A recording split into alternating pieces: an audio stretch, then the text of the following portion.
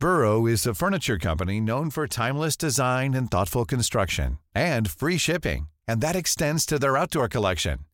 Their outdoor furniture is built to withstand the elements, featuring rust-proof stainless steel hardware, weather-ready teak, and quick-dry foam cushions. For Memorial Day, get 15% off your Burrow purchase at burrow.com/acast, and up to 25% off outdoor. That's up to 25% off outdoor furniture at burrow.com/acast. I'm Sandra, and I'm just the professional your small business was looking for. But you didn't hire me because you didn't use LinkedIn Jobs. LinkedIn has professionals you can't find anywhere else, including those who aren't actively looking for a new job, but might be open to the perfect role, like me. In a given month, over 70% of LinkedIn users don't visit other leading job sites. So if you're not looking on LinkedIn, you'll miss out on great candidates like Sandra. Start hiring professionals like a professional. Post your free job on linkedin.com/people today. Now, someone say something funny for the intro. I've got to call the landlord. Dave's a bitch. One of them will do.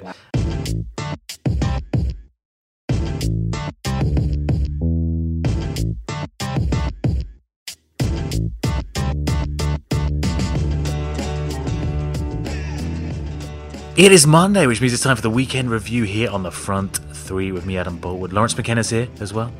Hey, hello. Dave O'Brien's here. Goddamn Skype. Goddamn Skype. As is Nico Morales. How you doing?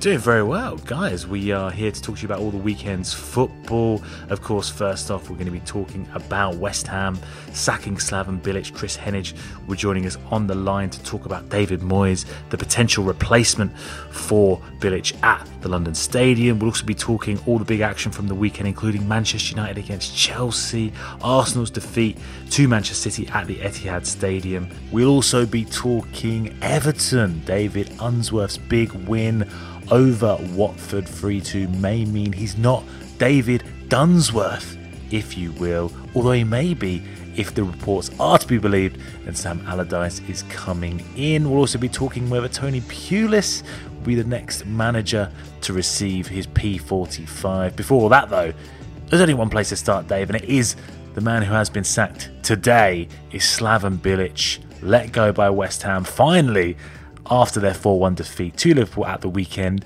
You have to say, this is long overdue. Yeah, I think so. I think that was a long time coming. I was surprised. I thought they'd keep him to the end of the season and then work on a replacement there, because the market, there isn't that many managers that want a job right now. You think, Thomas Tuchel's probably going to take the year out, same with Carlo Ancelotti. I think they're the only two managers I can think of that without jobs right now that could take West Ham to the level that they want as a club. So it seems a bit strange that he's gone and now they're going to get David Moyes, which is absolutely bonkers. I think he's really outdated. We talk about Sam Allardyce and Tony Pulis having a style of football that still kind of works, but it's a bit outdated in attacking sense. David Moyes is next level outdated, so it's not going to be a good rest of season for West Ham, quite frankly. And I feel sorry for their fans. Sorry, guys. Do you feel sorry for Bilic at all, Nico? I mean, I think it come to the point where the fans were fed up essentially, and it was time for him to go. Yeah, I think as Dave said, Slaven Bilic after that first season, that first very successful season, didn't do much to right the ship. So I don't necessarily feel bad for him, but I yet again, as Dave is saying correctly there, my managerial knowledge of available coaches isn't maybe as in depth as it should be, but I just feel like there are probably better options out there outside of David Moyes. So I can't really understand that position, because it seems like you're going from a bad position to a worse position with David Moyes. So I don't really understand what the club is doing. Stuart Pearce as well, the rumoured assistant manager who's coming in. So potentially not the best move by West Ham. Let's talk to Chris Hennig now, though, to get his thoughts on David Moyes, potentially the next West Ham manager. Chris Hennig, how's it going? Not bad, mate. How are you? Very well. I'm very excited to talk to you about David Moyes, seemingly set to be appointed by West Ham as their new manager, the successor to Slaven Bilic. The question on everyone's lips, though, Chris, is why? I mean, that's a very good question. You have to think realistically. It's because they've looked at the landscape and the most viable candidates that have even some semblance of Premier League experience are Sam Allardyce and David Moyes, and they've done the Sam Allardyce experiment before. Yeah, they tried that one, and you have to think that really his stock once he left Palace was actually quite high, having kept Palace and Sunderland, which was the bigger job, I think, in the Premier League. So why would he want to come back unless it was for an obscene amount of money? If reports are to be believed, West Ham were rejected by, firstly, Carlo Ancelotti, Sean Dyche as well, a very highly rated manager in the Premier League these days, Paulo Sousa, as well as Ronald Koeman, before they managed to find an agreement with David Moyes. So it's clear he wasn't the first choice. Clearly not many West Ham fans' first choice as well. When you look at it now, Chris, this is a manager that, despite his time at Everton, his largely very successful time at Everton, I think it's fair to say, he's now failed in 3 successive jobs: Manchester United, Real Sociedad, and of course most recently Sunderland, which I think we can describe that as an absolute disaster. Yeah, it was. I mean, he was linked to Aston Villa as well at one point, I think. Again, when they were struggling, I think the concern I have is, yes, the Everton job is an instance where he did well, and I saw a great stat that he's won more LMA Manager of the Year awards than Wenger and Mourinho combined. Wow. But the more pressing thing here is, those last 3 jobs, the clubs all had fairly different expectations in terms of where they wanted to finish and what they wanted to achieve. And he looked a bad fit at all of them. He didn't seem the type of inspirational leader to turn Sunderland round. At Sociedad, it looked like a bad cultural fit, and that he wasn't forward-thinking or expansive enough to keep up with the team that had, mid-table and above aspirations. And for Man United, he couldn't handle the pressure, I think, first and foremost. He didn't seem to know how to dictate a game and again, take the lead, be that figuratively or literally. And overall, just the sort of the mentality, to use a Lawrence McKenna phrase, that you need for a club like Manchester United. He seemed to miss that all the time. So it's a concern if you're a West Ham fan. I don't think he's the safe pair of hands, in inverted commas, that he once was. Of course, we yet to receive confirmation that Moyes will join the club. Some suggestion he could be hired as an interim manager, perhaps until the end of the season. I mean, does that make it any more palatable, do you think, to West Ham fans? Do you think he could do a job here and steer them away from the relegation zone at least? I mean, this is the thing. I wasn't thinking too long term when his name was mentioned. My concern is keeping them in the Premier League at this stage. Because that has to be their pressing concern. They've got the stadium, which again they're paying, I think, $2 million a year for in rent. But I think if you go down, that place becomes a shell. I don't think fans turn up at all. You're going to need something spectacular to inspire a turnaround once you're in the Championship. And to be fair, West Ham have been in the Championship, I would say, fairly recently. And it wasn't easy for Big Sam to get them out of that mess. He did, but it wasn't easy. And I think you look at their squad, what their projected payroll would be for that squad.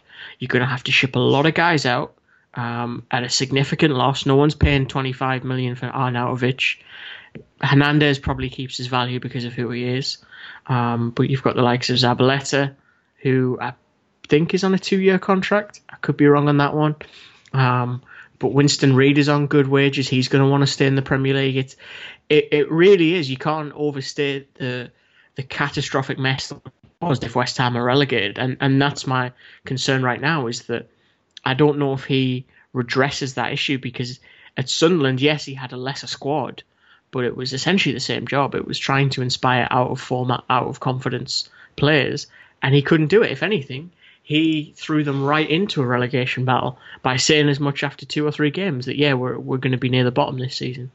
It's, this is the thing. I think David Moyes will receive a lot of the flack, if you will, from West Ham fans if he is indeed appointed. But surely this speaks to the mismanagement from the club's hierarchy at a board level.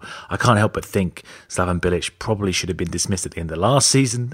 Probably the club's win over Tottenham gave him that stay of execution. But if they had been braver there and moved on from Slaven Bilic, they potentially could have brought in someone like Marco Silva, who was available, ended up going to Watford and is showing just how good he is. They could have brought in the sort of manager who could have injected the fresh ideas that they so desperately need, instead of now wasting a season where Bilic is dismissed 11 games in. David Moyes is being brought in seemingly on a short-term basis until the end of the season.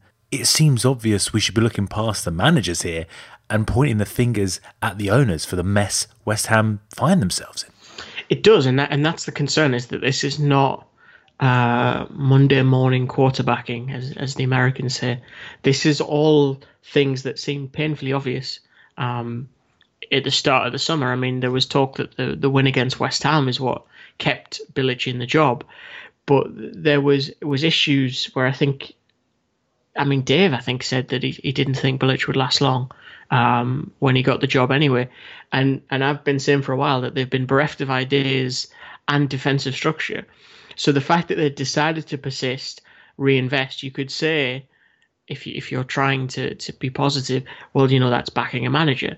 I don't see the point, though, if it was as inept as it was in that second half of last season, whereas there was a suitable, I would say, intelligent candidate in Marco Silva available. I would even argue if it's the start of the summer, the potential candidates you've got at your disposal widens itself significantly, because clubs then have the time to themselves bring a new manager in. Whereas at this stage, I don't think any club in the Championship would be, relegation places aside, is going to want to dispense with their coach, even if it secures them a fairly decent compensation fee.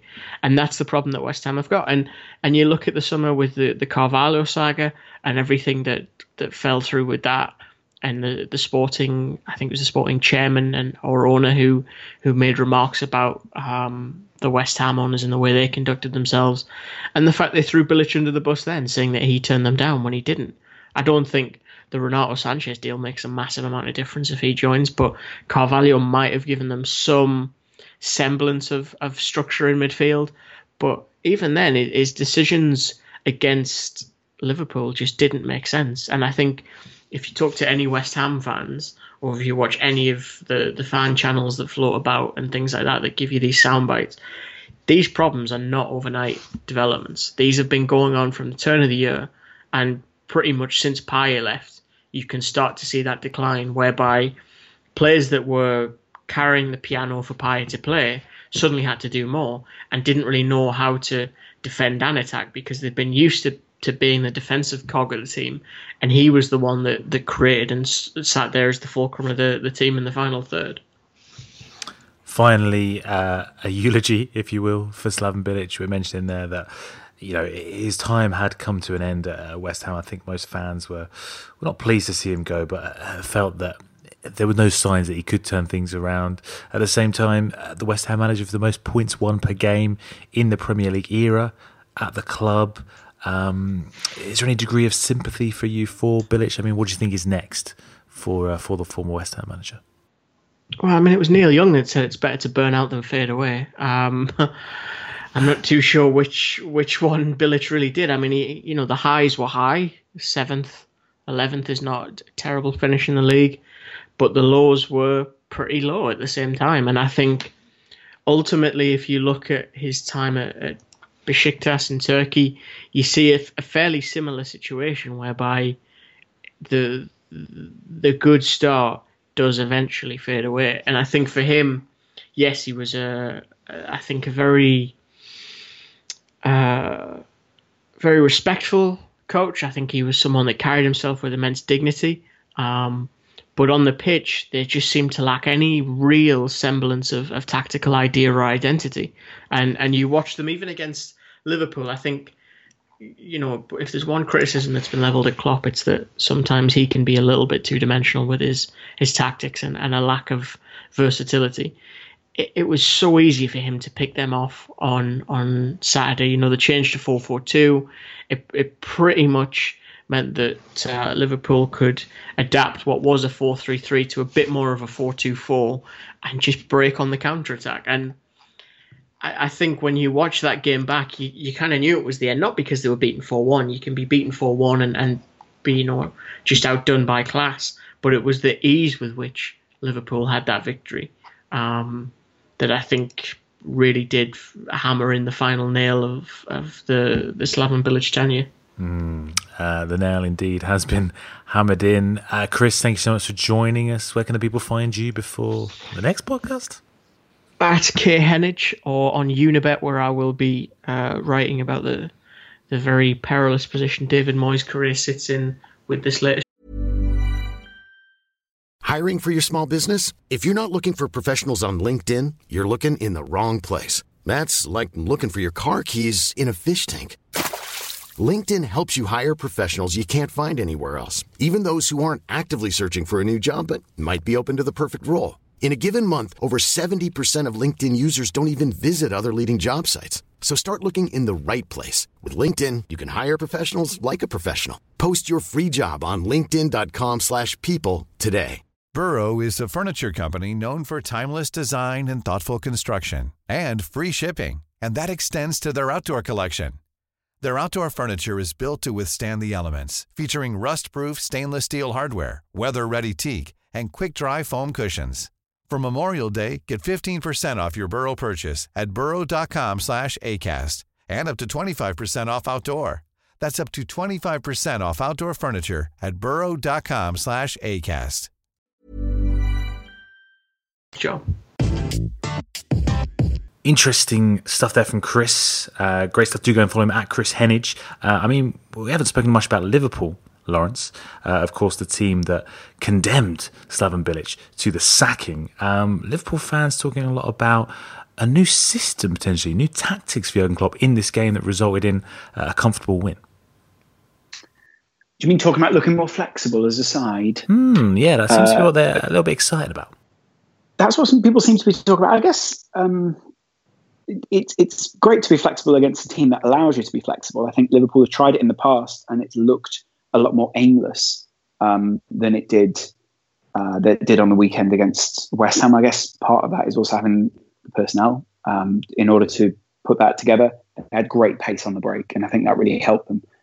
Mane, Firmino, and Salah is probably his preferred front three great podcast. So it was a good weekend for Liverpool overall. I think say Chamberlain can score and also have the game. Then I think there's real positives there. It was also a weekend where Liverpool did not have Jordan Henderson on the pitch.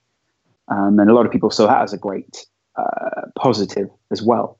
There's still a lot of issues with this Liverpool team. You can win 4-1 against West Ham. They're a team in crisis. But somehow they seem to be able to keep up with the teams just ahead of them. They're not a million miles off the pack that they seem to be chasing, which is, let me find the table for you. Liverpool are only 3 points behind Chelsea, 4 points behind Spurs, and actually 4 points behind United as well. So, I mean, as far as everyone's saying, we seem to be seeing Liverpool have a terrible season. And they're only 4 points off second place. Lawrence speaks a lot of sense there. It's easy to look flexible. It's easy to look at your best when you play against a team that allows you to do the things that you're trying to accomplish in terms of tactics and formations and stuff like that. You have to, any competent game of football at the top level essentially has a dynamic where one team is trying to perpetuate something and the other team is trying to negate that. And I don't think West Ham did that very well. But at the same time, there are positives for Liverpool. I think the focus here is maybe looking ahead to the overall project with Jurgen Klopp, trying to be as flexible as possible and trying to experience as many systems as possible, because there are a lot of things that you can do with this talented crop of players that Liverpool currently have. And if they can go back and forth from different tactical systems, then they give themselves more opportunities for success in the future, as if they were just simply dependent on a 4-3-3 or a 4-4-2 diamond or whatever it is that they think their best system is. Huge problem for Liverpool as well is obviously they need to put more goals away, and I think that comes down to you're saying more goals away. Yeah, I think they need to put more opportunities away. I'm not talking, obviously they won 4-1 on the weekend, but I think too often Liverpool have created chances and gotten a shot on target, which looks great on a graph, but very often the shot's not going necessarily. It flies over, it goes right at the goalkeeper. I still don't think Liverpool are putting enough away. And if their game plan is going to be to play this risky football, which it still is quite risky compared to Mourinho, or even maybe Pep Guardiola, who tries to dominate in a different way, then they're going to have to put more away. And that comes down to Salah as well. It's great goals in the weekend, but you'd say other goalkeepers might handle and deal with those. Of course, elsewhere this weekend, Manchester United fell to a 1-0 defeat at Stamford Bridge. Dave, obviously... Oh, hold on, Adam. I tried to unmute my mic and I cleared myself from the conversation, as always. What I wanted to say is, can we not give Jurgen Klopp some kudos for his zonal marking setup from corners? Because that first goal that they scored was a result of their system that they'd set in a zonal sort of formation. So, the analysis is always good when you're hammering zonal marking, but can we just take a moment to be like, yeah, that was good, Jurgen. Well done, Jurgen. You worked on that all week. Good stuff, buddy. You've done it, Dave. You've given him the kudos. Fair play. Good. Excellent. That goal was a quality goal. On match of the day, it was so reductionist. It was more like, oh, what have West Ham done wrong here? Oh, the players are too high up the pitch. It's the trap. Blah, blah, blah, blah, it's the trap you fall into, the mistakes of the opposition as opposed to the pros of the team on front for that. Yeah. But anyway, I just thought I'd give Jurgen Klopp a little shout-out, because I don't give him many shout-outs. Would you like to give Jose Mourinho some kudos? Would you like to give him some points for the way he set up his team at Chelsea? Dave, it was a 1-0 defeat in the end at Stamford Bridge, but initially at least, Manchester United seemed much more attacking. We saw a much more open game essentially than we did against Liverpool, although once again they failed to score away from home at a big rival. Lack control is absolute rubbish. Rubbish from United, absolute rubbish. The players have got to be to blame here, because they're not. Mourinho's not going to have gone through the Cesar Azpilicueta forward ball, and that obviously won the game for flaming Chelsea. And it's just one of these things where if you go through stuff week after week after week and the players don't get it, then unfortunately you've got to look for new players, because it was so blatantly obvious what was going to happen. So what are you saying? I really think it was the players' fault, Dave. So in terms of that, right? Well, you'd be instructed as part of that front three to close down Cesar Azpilicueta if he steps over the halfway line, because of what he can do. It was so simple. But I agreed with what you said initially, which was that the game had no control. But to me, that wasn't down to really either of the sets of players, because it seemed like both coaches came out with the approach that they wanted the game to be open. They did nothing to negate each other's. I don't think that's the case. I think Mourinho would have come with a plan to be tight, and United weren't tight, and that's what I was expecting. But there was nothing that I saw. Exactly. That falls for me straight into the category of the players, not the manager, because Mourinho has shown this season. He's shown this season that he's defensive against the top six sides. I don't have a problem with that. But what United played, they played this open style, and that's what they shouldn't be doing against someone like Chelsea that hit you on the counter attack. It just seems like all the good work that's been done in the season previously, that one game has just been like, well, what was the point of playing defensively if you're going to try and go out at Stamford Bridge and get a win if some of the players, maybe not following the correct tactical instructions? And it's just ridiculous. So technically, that's overcommitment on the players' part, which is then not necessarily following Mourinho's system correctly. Mourinho is meticulous in his planning. He'll brief the players that Azpilicueta will get into that area, especially considering that if Dave knows it, and Dave's not part of the analysis team at United, I guarantee that someone on the analysis team at United will know that. And Mourinho briefs individually on players. We know this. So he will have told those players, you have to be in that position. And in the Mourinho system, technically there's a player there who's overcommitted and then not been able to do their job properly. And we can analyse it however you want, but Dave's right in this. Mourinho will be angry with that, because we can't analyse it from a fluid. It's not meant to be a fluid system at United on all fronts. Technically, someone's made a mistake there. And whether it's I would disagree. But it goes down to whoever didn't close that pass.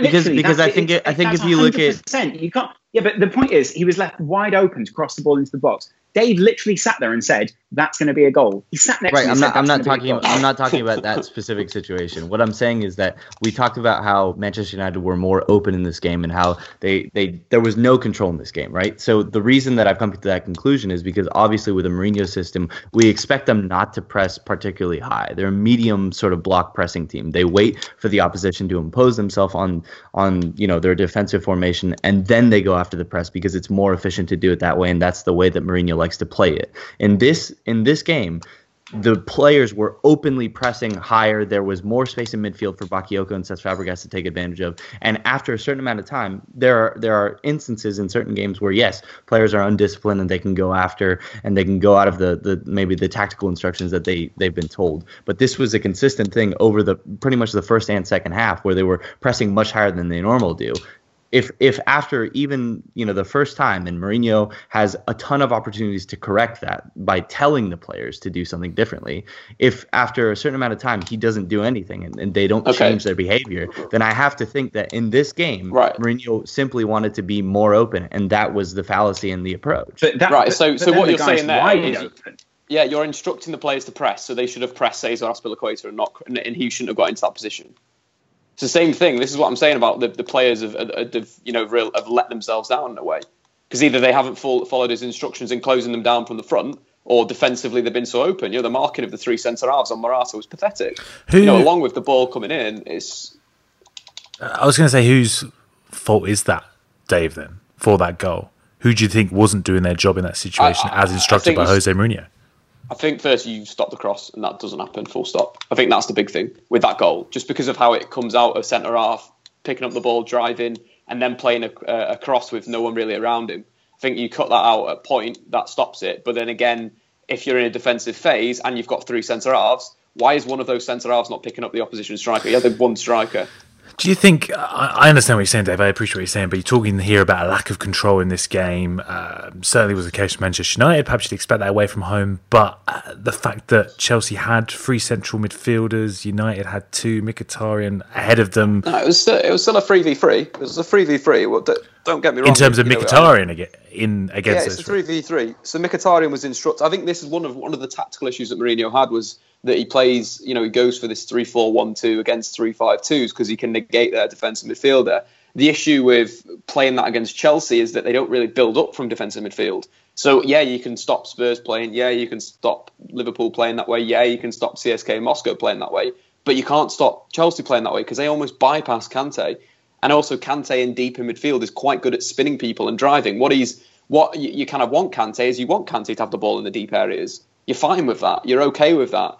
And again, that was, a lack of reaction from Mourinho. Maybe that's the thing that I can criticise Mourinho, is a lack of reaction in terms of how United set up. A big thing that I said before the game is that United need to be flexible between playing a back three and a back four. They weren't. With the selection of players, they couldn't transition from a back three to a back four because there was no one comfortable in that three-man defence. They seem to change after conceding the goal, though, to more of a 4-3-3. Fellaini came on. They seem to look more threatening. Game's dead.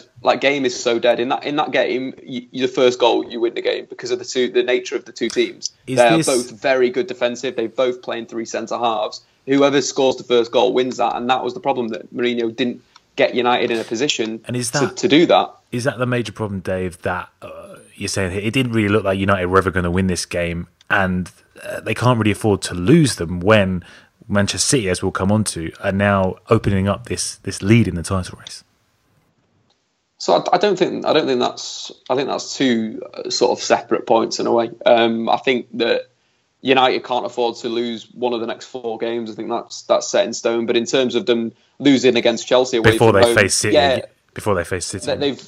think the big thing with that is that they've sort of lost to 3 points that City gained in a way. If you directly compare the games, Chelsea away, City won 1-0, United lost 1-0. Small margins, and I think that's the sort of going to be the deciding factor of this season, is going to be small margins. And if United players can't really turn up, the big thing with United in an attacking sense, again, they were woeful. I think they created one chance or something stupid in that second half.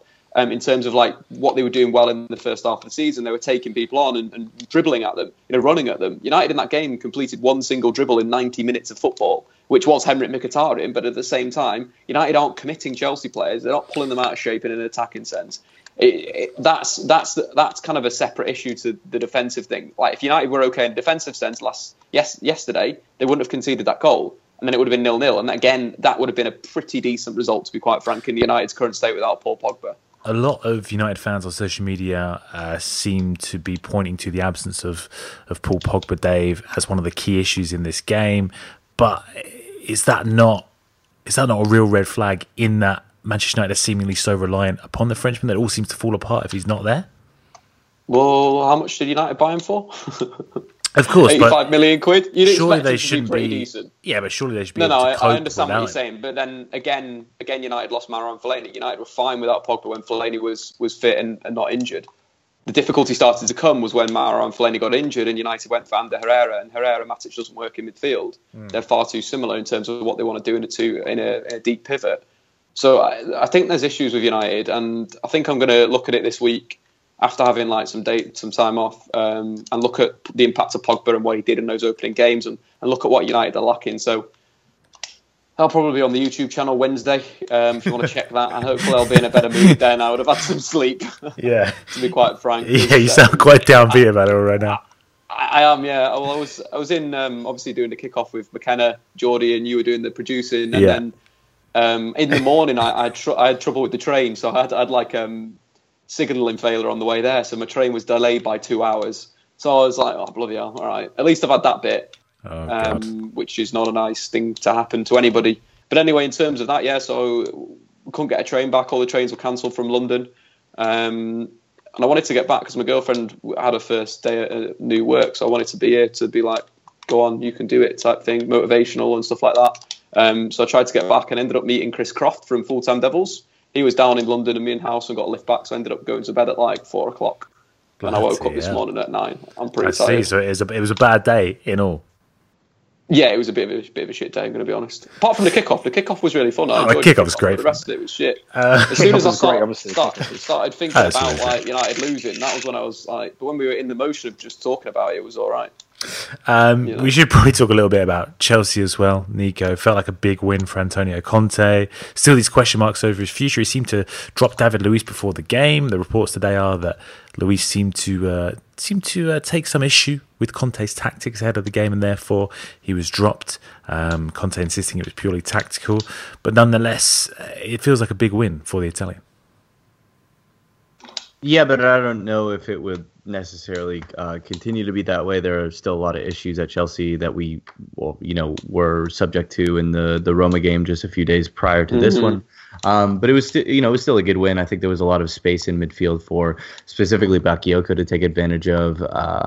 And obviously, he's sort of similar to Naby Keita in the way that he likes to take on players in central midfield areas, and he seems to be really talented at that. And I don't think he's had the ability to do that as much. Obviously, changing in stature from the likes of Monaco to a Chelsea or a league champion Chelsea that will be expected to dominate the ball. So obviously, in a lot of the games there is less space for him to do those sort of things. But in this game, since there was space, he could get into really good positions and be the player that he was last year. But still, like I said, there are a lot of issues at Chelsea that I think need be working out, and a win against a Manchester United team that were, in my opinion, not so organized is not great.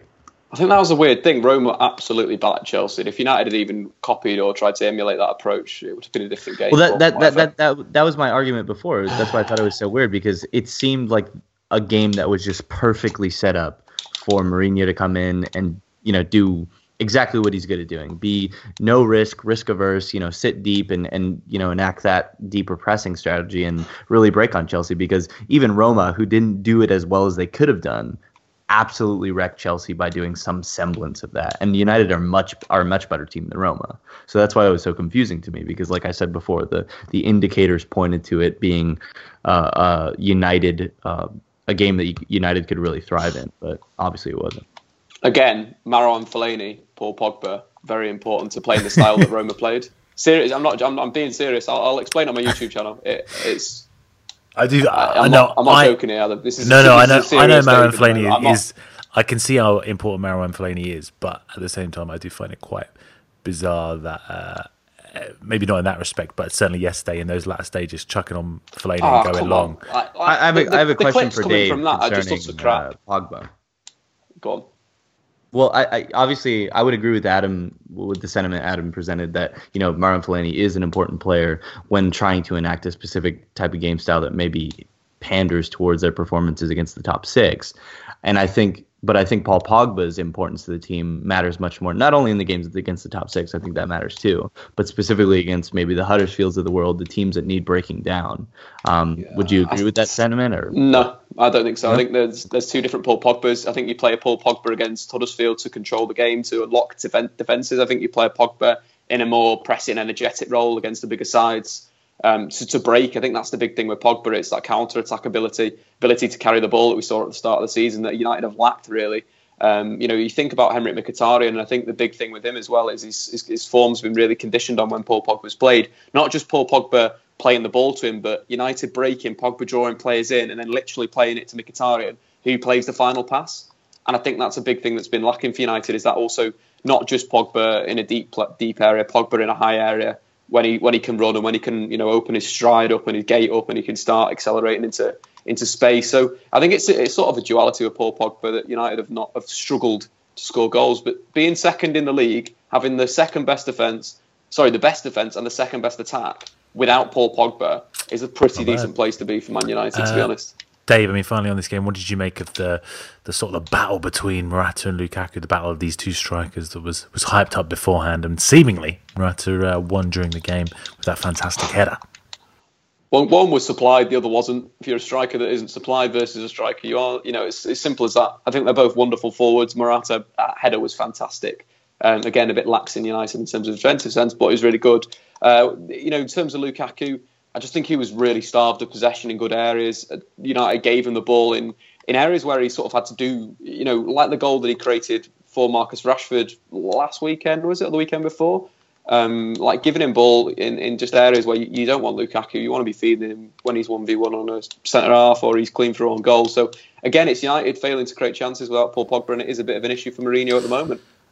Finally on Chelsea as well, we should say, adding to the sense of unease almost around the club, is the fact that the Chelsea technical director Michael Emenalo has quit today after 10 years at the club. I think he's quit. Yes, that's fantastic news. I'll say for one, Rory Jennings. Honestly, it's for Chelsea fans. Rory Jennings problem, from the Chelsea CFC Fan TV is delighted, I think it's fair to say. But obviously someone who is seen as a close ally of Roman Abramovich, someone who reportedly Antonio Conte wasn't too fond of. So I'm sure we'll be hearing more about this in the coming days as we see the fallout from that. That defeat, though, for Manchester United, as Dave says, they do have the best defence in the league. They have scored the second most goals, but they're still 8 points behind Manchester City now after their win over Arsenal on the weekend, 3-1. It finished, Nico. Is it 52 goals, I think, in all competitions now for Manchester City? Yeah. 52. Not too badly. What did you make of this game then? It seemed predictable almost. I'm always nervous to play Arsenal because I think as much as we talk about Arsene Wenger not being modern and not being contemporary enough in his tactics, he does seem to understand how to negate some of the more complex tactical ideas, or at least some of the more complex attacking ones. Arsenal actually came out with a game plan that I think is the key to beating Manchester City. And as Lawrence maybe asked me a couple podcasts ago, how would one go about beating this Manchester City side if I had to think about it? And I've been thinking about it for a while, and I think this is the second leg against Napoli. And this some of what Arsenal did in this game would sort of be the perfect blueprint as to how to beat Manchester City. And basically what they did, they held a really high line and they pressed really aggressively in the first phase of build-up. And specifically, I think they targeted Fernandinho to some extent because, as we talked about the players at Manchester City needing time to get familiar with some of Pep Guardiola's tactics and the things that he likes the players to do on the ball. And Fernandinho is really the key for Manchester City playing through pressure in the initial phases of the build-up. And sometimes whether it be the left back or right back can deliver a pretty harsh pass to Fernandinho, and it can be difficult to control. And then by that time, a player's closing in on him. And so for the first 15 minutes or so, I think Arsenal were pressing pretty aggressively. And then they had to sort of lay off a little bit because you cannot press go all out for an entire half. You're going to completely tire yourself out. And I think that's sort of where City started to see some success. Also, City have been using sort of long ball tactics to back up or push back the opposition's high line.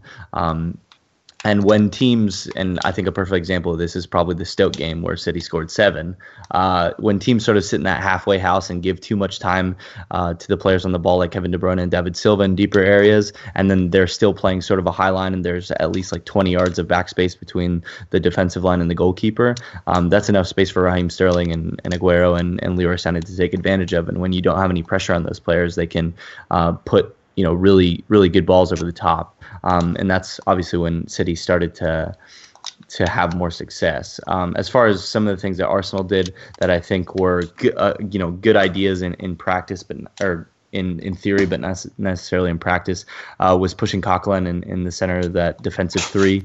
I think the idea there was if you want to play a back 3, you want to be aggressive. But as we see from the first goal, Laurent Koscielny did not communicate with him well enough, and Kevin De Bruyne glanced past Aaron Ramsey, and there was no pressure on the shot. Dave, I can hear you tittering in the background there. Is the point though, Dave, that as Nico is making them, perhaps this was the right approach? Is it the personnel that were wrong for Arsenal there? Coquelin in defence? Why are you playing a back 3 where you don't have 3 centre halves? Like, what are you doing? You could do it, right? You could do it when you're Pep Guardiola and your team dominates the ball and you've got players that are so talented, like a Sergio Busquets, who could play as a centre-half because he's pretty much a complete footballer. When you're throwing someone in like Francesc Coquelin, that probably he can tackle and he can read the game all right. And in terms of his passing, it's there's a ceiling on what he's going to do, but to field him as a defensive centre-half against Manchester City that look to spin you and play balls in between the channels, you've got to be absolutely bonkers. Like, you've got to honestly think that this system is the be-all and end-all of life. This is going to win Arsenal the World Cup. I'm pretty sure that's how it works. I wouldn't say that experiment worked particularly well, Dave. Do you think, as well as that mistake, potentially not starting Alexandre Lacazette was an issue? Arsenal fans not happy about that one. Yeah, that's a slightly more interesting one in a way, because I can kind of understand why he's not gone with that, why he wants to go with Alexis Sanchez, because he'll do more work in a defensive sense. But at the same time, we saw what Lacazette did when he was on the pitch. And it's frustrating for Arsenal fans because they've got these talented lads and it just seems like Wenger's not getting it right at the moment. And Lacazette came on, scored a really good goal, and that's what City kind of needed. You needed to trouble City with a bit of Lacazette in that channel. So, again, very frustrating. Very, very frustrating for Arsenal fans. I saw Guardiola after the game, Nico, talk about how great it was for Arsenal to have that option on the bench, to have Lacazette there. Of course, they had Giroud and Walcott as well. A strong bench there. Do you think from those comments that Guardiola would like to have more options in an attacking sense on the bench? Of course, Manchester City are fantastic in attack. As we mentioned at the top there, they've scored 52 goals, I think, in all competitions. But to have someone maybe like Alexis Sanchez come in January, do you think he fits into that squad? Do you think he adds those options to this squad? We've talked about this a couple of times. I'm not the biggest proponent of Alexis Sanchez joining Manchester City because, in my opinion, his pressing actions and some of the things he does, it looks fine and it looks like he does things that affect things, but he's actually sort of pulls the defensive. He essentially messes up Arsenal's defensive formation by pressing like a headless chicken. He just runs around and looks like he's doing something, but he's actually doing much more harm than he is good. So I don't know if that would be the best option for Manchester City, who I think if there's one big criticism of this Manchester City team for me, and Chris and I talked about this recently, I think on the last podcast, is that since their counter-pressing actions so far this season have been so successful and they're so aggressive in those actions, sometimes when teams have the ability to play through it or at least play through a bit of pressure and have like a little bit of a lull between the different actions and different players going to the ball, City you can play through them really easily because essentially you have, I think in this game and a couple games prior, City set up sort of in a 4-4-2 defensive formation, and so we're playing Kevin De Bruyne and in sort of like a central midfielder role, and he doesn't actually do that much defensive work positionally, and so it can be really easy to play through Manchester City if their initial counter pressing actions don't work. So I think if we were to add Alexis Sanchez to that situation, a player that could further disrupt the defensive formation, it might not be the best idea, but at the same time, with the injuries and with the flexibility that he brings, I don't think it would be an unwelcome addition to Manchester City. As I mentioned, Lawrence, there, City 8 points ahead. I believe their points tally of 31 with their goal difference of 31 is the best ever start to a Premier League season after 11 games for any club. Of course, they're on course to score something like 113 odd goals this season, which would better the highest ever Premier League goal scoring tally by Carlo Ancelotti's Chelsea in 2010. Can this side be stopped, Lawrence? I mean, everyone's talking about this weekend. Man City have already won the title. I think there are ways. I think Nico's already spoken about ways of stopping them. I think maybe it was a bit of a false flag with the way that Pep Guardiola kept talking about how Napoli are the best team he's played.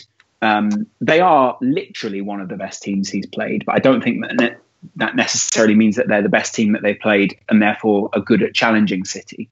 I think you'll probably have to come up against a more defensive style, a style that's much better at breaking, style like Nico's already tactically worked out.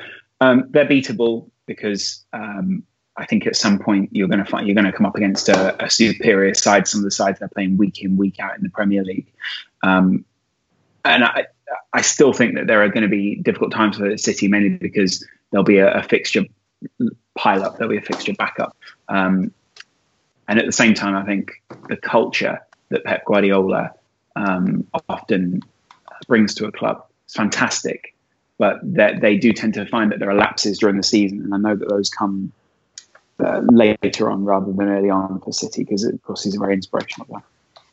Can I also say, just to add to Lawrence's point there, like this Manchester City team are very beatable. Like they're very good in attack, and obviously they've been amazing this season. But they are like all this talk that they could go unbeaten the entire season. Several players have come out and sort of not debunked that theory, but said it's not necessarily within the realm of possibility considering how competitive all of the competitions that they're involved in. But like I said, it's Arsenal and Napoli sort of combined provide a blueprint to if you're trying to beat City in that certain way, which I think is very possible. If Arsenal had taken those opportunities that they won the ball back high up the pitch a little bit better and maybe put some of them away, and then were able to enact a more defensive approach in the game, I think that is a blueprint for Manchester City to be beaten. This team is by no way unbeatable. They're very good, but they're not unbeatable. Well, no kingdom. Shall we talk about Everton? A pretty remarkable game this weekend at home at Goodison Park against Watford. They were 2-0 down in the second half, but came back to win 3-2. An injury time penalty from Leighton Baines, and of course Tom Cleverley missing in the 100th minute, I believe, of this game. Yep.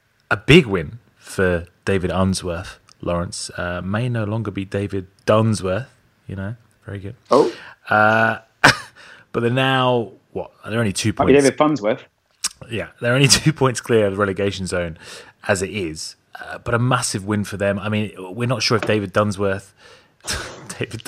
He might be more like sort of David Hmsworth. But it looks like, despite this big win, I mean, which of course came by virtue of Tom Cleverley missing a penalty in the final seconds, it looks like he might not be given the job. It looks like Sam Allardyce could be coming in, according to reports today, potentially with Craig Shakespeare as his assistant manager, the dream team, if you will, Lawrence. A little bit confusing as to why you're coming to me ahead of Dave here, as Dave's covered in his own semen right now with that idea. But part of the issue is with auditioning a manager over 2 games, and I know that there was a lot of support for him, and I imagine this is more of a PR exercise and legitimising Mr. Funsworth as a manager. Obviously, no board is legitimately going to say you have 2 games, go and impress us, especially not at an institution like Everton. So I think it makes sense that they would bring in a manager who's reputable, who's also, at least on the pitch, and also able to bring in a sense of stability. It's very often that he's able to make players who look incredibly exciting every now and again exhibit that, but also become very solid players. He's going to bring something that I think Everton historically are quite proud of, is that they used to be known as the Science Club, or I think it might have been the Scientist. I can't really remember the exact name. It's in a book somewhere. What? No, genuinely, they did. And what? I'm just amazed by this information. I'm loving it. Well, because there wasn't like a sort of like basically they saw themselves as a bit of a science team. Like they weren't sort of doing chemistry and stuff out on the pitch, but they saw themselves as more technically advanced than other people. And so I think the likes of Sam Allardyce fit perfectly into the club for that reason. I can look it up. I'll look it up because otherwise it just sounds like bullshit. Do you think? I mean, it remains to be seen if Sam Allardyce will come in, Dave. Science. Whether that's a particularly good appointment. I mean, obviously he's been brought in. You'd assume because of his experience in relegation struggles, as it were. But I thought I'd mention Steve Walsh, someone who's brought into the club. The team was soon to be dubbed the School of Science after their methodical approach in the tradition of the Everton team in the 1920s. Sam Allardyce is returning almost 100 years after he originally appeared in Everton. He's bringing it back. It's like Halloween. Dave, I wanted to talk about Steve Walsh because this is a point that Gab Marcotti brought up recently on the Times Football podcast. Great podcast. Stuck on that, by the way, Adam. You doubted me. I just enjoyed it. Do you think Steve Walsh has gotten away with one here, Dave, because he was someone who's brought in from Leicester, obviously, to improve the squad, to essentially improve their prospects of challenging the top four, challenging for Europe? Of course, Ronald Koeman is the man who got a lot of the blame, a lot of the flack there, but surely Steve Walsh should be taking some of the criticism here. Yeah, I think both of them deserve it. I think Steve Walsh got away with pretending that he signed N'Golo Kante and Riyad Mahrez, and we've kind of found that it takes more than just one man to make a scouting team. And it's simple. Like, if you were to do that properly, you would have brought the whole Leicester City scouting team over to Everton. But bringing in one man is pretty much redundant because, again, you don't know who's making the calls. And obviously, he's done terribly in the window. He's done absolutely atrocious. We mentioned it many, many times. It's signing someone like Gylfi Sigurdsson for 45 million is crazy. You lot didn't believe me at the start when I said that, but it's just ludicrous. That is so much money. I echoed that sentiment. I'm pretty sure we all agreed. I remember maybe Nico. Nico was like, yeah, he's probably one of the best ball-playing midfielders in world football. And I was like, are you mad, bro? This guy can't even complete a pass in the final third. We're going to have to go back and find some audio evidence. Dave had amnesia. I think you can go back on the Statman Dave podcast and find that I was saying exactly the opposite, but yeah. Yeah, good podcast. You got proof for everything. Should we finish up the Premier League It still exists. roundup here by talking? I want to talk a little bit about Tony Pulis because we're talking at the top of the show about Bilic being sacked. Looks like Tony Pulis could be the next manager to be handed his P45 under pressure as the West Brom coach here, Dave. 2 wins in his last 20 games as the manager. Magic. Obviously a 1-0 defeat to Huddersfield this weekend, despite playing against Huddersfield, who only had 10 men for half an hour of the game. It's not looking good for Big Tony at the moment, is it? No, I don't think so. I think Tony's going for a bit of a rough patch, but we can all hope that Tony will get some more clean sheets soon, score some goals with his defenders. That's what we like to see. It's just going to be a bit difficult. I think West Brom, they've got a little bit. They want a bit more, I think, than Tony Pulis, and it's weird because Tony Pulis is a great fit for West Brom in terms of the size of the club and what they should be aiming for in the Premier League, and that's stability. And Pulis could bring that. So if they do sack him, for me, that's a bit of a mistake. Pulis is never going to be relegated. Full stop. He gets his 40 points. He knows how to do that, and that's what he'll do. Be it getting his points now or at the end of the season, he will get 40 points. So again, sacking him would be a bit silly, and I think it'd be a step back for West Brom when they look like they're making some good signings. You think about the players that Pulis has attracted to West Brom. There's some really good players in there. You think Krajovac, you think the likes of Ollie Burke that they signed from Leipzig. There's players there that came probably because Tony Pulis was there as a manager. It does sound a bit silly, but Pulis would have been the guy convincing them to join. So you've got to sort of think a bit about the bigger picture for West Brom before they make a sort of a drastic decision and sack the maestro. Would you agree with that, Nico? I mean, we've seen out of the current bottom 6 or so, Palace have sacked their manager already, West Ham, Everton as well, Bournemouth, Eddie Howe's under pressure, of course, Swansea not doing too great, only on 8 points after 11 games, West Brom as well in that mix.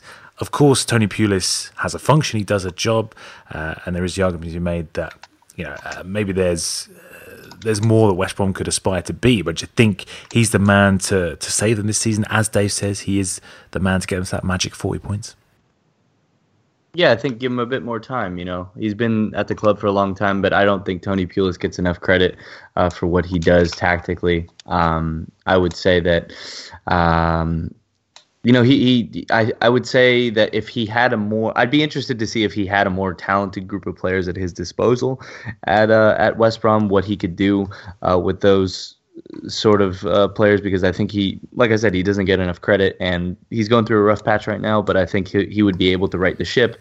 And as opposed to sacking Tony Pulis and then bringing a manager that you don't really know could enact the same, type of success that he's had with those specific players, I think it's better just to stick with the manager and let him work out what he needs to work out right now. I also think he's obviously he sticks around for a very long time at a club. And sometimes things run their course.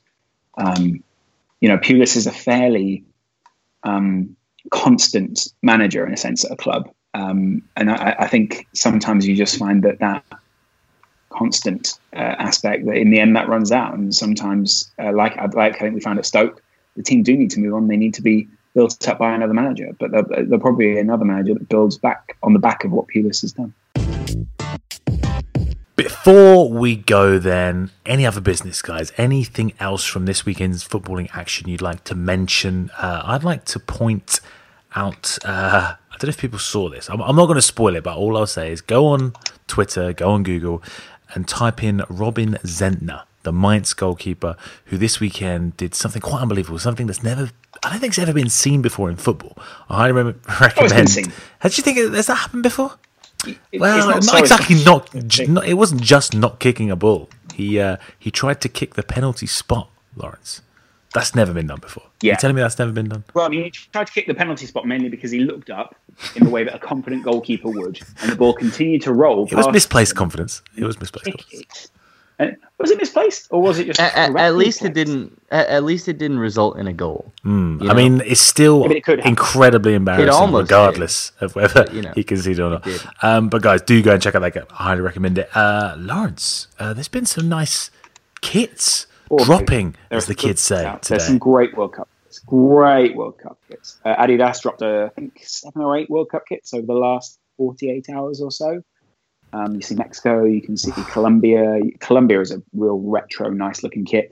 A lot of people going on about this Germany kit. Some people like it. It's monochrome, so it is just black and white, whereas it sort of hints at a throwback to an old Germany kit. Oh, it's clearly the best kit in the collection, I'd argue. It's fantastic. Well, I kind of like Spain, but I think I see what you're saying. And then Alvaro Morata looks good in the Spain kit. And then there's also the Belgium kit, which is nice. Belgium have almost like right in the center of their chest the Belgium logo, or Belgium symbol, and then it looks a bit like a winter/Christmas jumper affair. The rest of the kit, which is a bit unusual, but it looks good. And the guys in the picture are just having the best time. They're just like, something really funny's going on. I can't work out what it is funny. Have you? On a sort of related note, a kit that was getting a lot of love this week was the Cameroon kit. I believe it's for the 20th anniversary of Puma and Cameroon, sort of their partnership. I love that kit. It's kind of the lion. It's kind of like a lion graphic. I think it looks pretty cool. Yeah, it's quite a classic. I think it sort of almost feels like a classic Puma kit at this point, doesn't it? Because it looks great. Cameroon had some really vivid kits down the years. I think Puma have also done some really great iconic AFCON and African kits. I think the badge it's just a combination of everything. They got that roaring lion on the front and then a kind of almost Transformers-like logo printed, I think it is, with the mouth of the lion right in the centre. So that was a nice one. There's also the Juventus kit, obviously, it cost £200 or £160, which Juventus released and then played. It looked good on the pitch. I think it will also look good in real life. I didn't manage to get one, mainly because I thought it was too much pay for a T-shirt. Yeah. So yeah, that's fair. It's a lot of money for a T-shirt. Yeah, it's a lot of money spent on anything, but yeah, just one item of clothing. I don't know. Can't justify that. Did you just turn into the professor from The Simpsons? McClaven. Yes, I did. Before we go, Nico, any other business? Yeah, Napoli were not returning to great form this weekend, unfortunately. Like I mentioned, maybe in the previous podcast, Fawzi Ghulam, which is their first choice left back, suffered a full ACL rupture in his left leg, and Napoli suffered as a consequence of that this weekend. I think they had their lowest expected goal rating probably for the past 2 years. I think they've been averaging over 1.5, if not more, and they registered a 0.7 this weekend. And obviously, he's such a key player to their style of football, him bombarding down the left-hand side and linking up with Mark Hamsik and Lorenzo Insigne, that, it obviously showed this weekend. So I'd be curious to see how Maurizio Sarri specifically copes with that, because he does offer a lot, both defensively and offensively, on that left-hand side. And replacing him with Mario Rui or Christian Maggio is simply not going to cut it. So I'd be interested to see if they go for a replacement, or if there's someone in the Napoli Youth Academy, as Zielinski and Diawara have stepped up, if there's someone at left back that can do a similar job. Yeah. Well, that's it then, guys, for the Weekend Review podcast. Hope you enjoyed it as much as we enjoyed recording it. Until Thursday, when we'll be back with the Q&A as always. Nico, where can the whole find you? They can find me sporting the new Cameroon kit, because I think I'm going to get one. Really? Good shout. Is that £165, or is it a bit more reasonable? Don't care. Pay any price. Delivery to the US. Worth any price. Any price. I'm just looking now. They have had some amazing Cameroon kits in the past. So history right there. Lawrence, where can the people find you? You going to be wearing some sort of limited edition or otherwise jersey? I genuinely think I'm going to buy the Colombia kit. Colombia. Nah. Maybe also kit. Wowie. Spain. I might go triple Corona and go Spain, Germany, and Colombia, because I need a kit re-up. Because you just need kits. You can't have too many kits. Dave, where can people find you? Nowhere. I'm going to be asleep for the next 2 days. Good. Sounds good. I might get that Germany kit.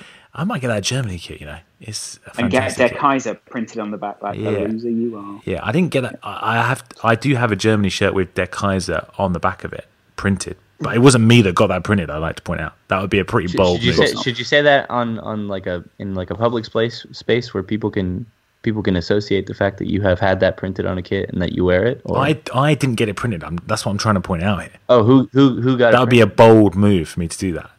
Just some people I used to work with who just have an immense amount of respect for me. Silly, because that would mean does that mean the king, right?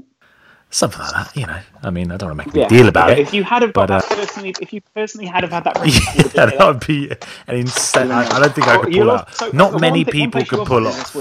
Not many people could pull off writing the king on the back of their shirt. But yeah, we are competing in the Opta quiz this week. Are we? It's going to be great. Yeah, we're competing in the you know it. You say we're competing. Unfortunately, it's probably out of all the front three, it's the two worst people to compete in it. Me and you. If Nico is there, is Dave is there, we might have a chance. Yeah. But I mean, it's probably the two worst choices. But hopefully there's free drinks. Is there free drinks or something? Free drinks, free food, free. Oh, Dave's already gone out the call now. He's furious. I remember I'm going now. Right, guys. Loads of free booze, Boltwood. Thank you so much for joining us. Hope you enjoyed. We'll see you on Thursday. Until then, enjoy your weeks. Planning for your next trip? Elevate your travel style with Quince. Quince has all the jet-setting essentials you'll want for your next getaway, like European linen, premium luggage options, buttery soft Italian leather bags, and so much more. And is all priced at 50 to 80% less than similar brands. Plus, Quince only works with factories that use safe and ethical manufacturing practices. Pack your bags with high-quality essentials you'll be wearing for vacations to come with Quince. Go to quince.com/pack for free shipping and 365-day returns. Mom deserves the best, and there's no better place to shop for Mother's Day than Whole Foods Market. They're your destination for unbeatable savings, from premium gifts to show-stopping flowers and irresistible desserts. Start by saving 33% with Prime on all body care and candles. Then get a 15-stem bunch of tulips for just $9.99 each with Prime. Round out Mom's menu with festive rosé, irresistible berry chantilly cake, and more special treats. Come celebrate Mother's Day at Whole Foods Market.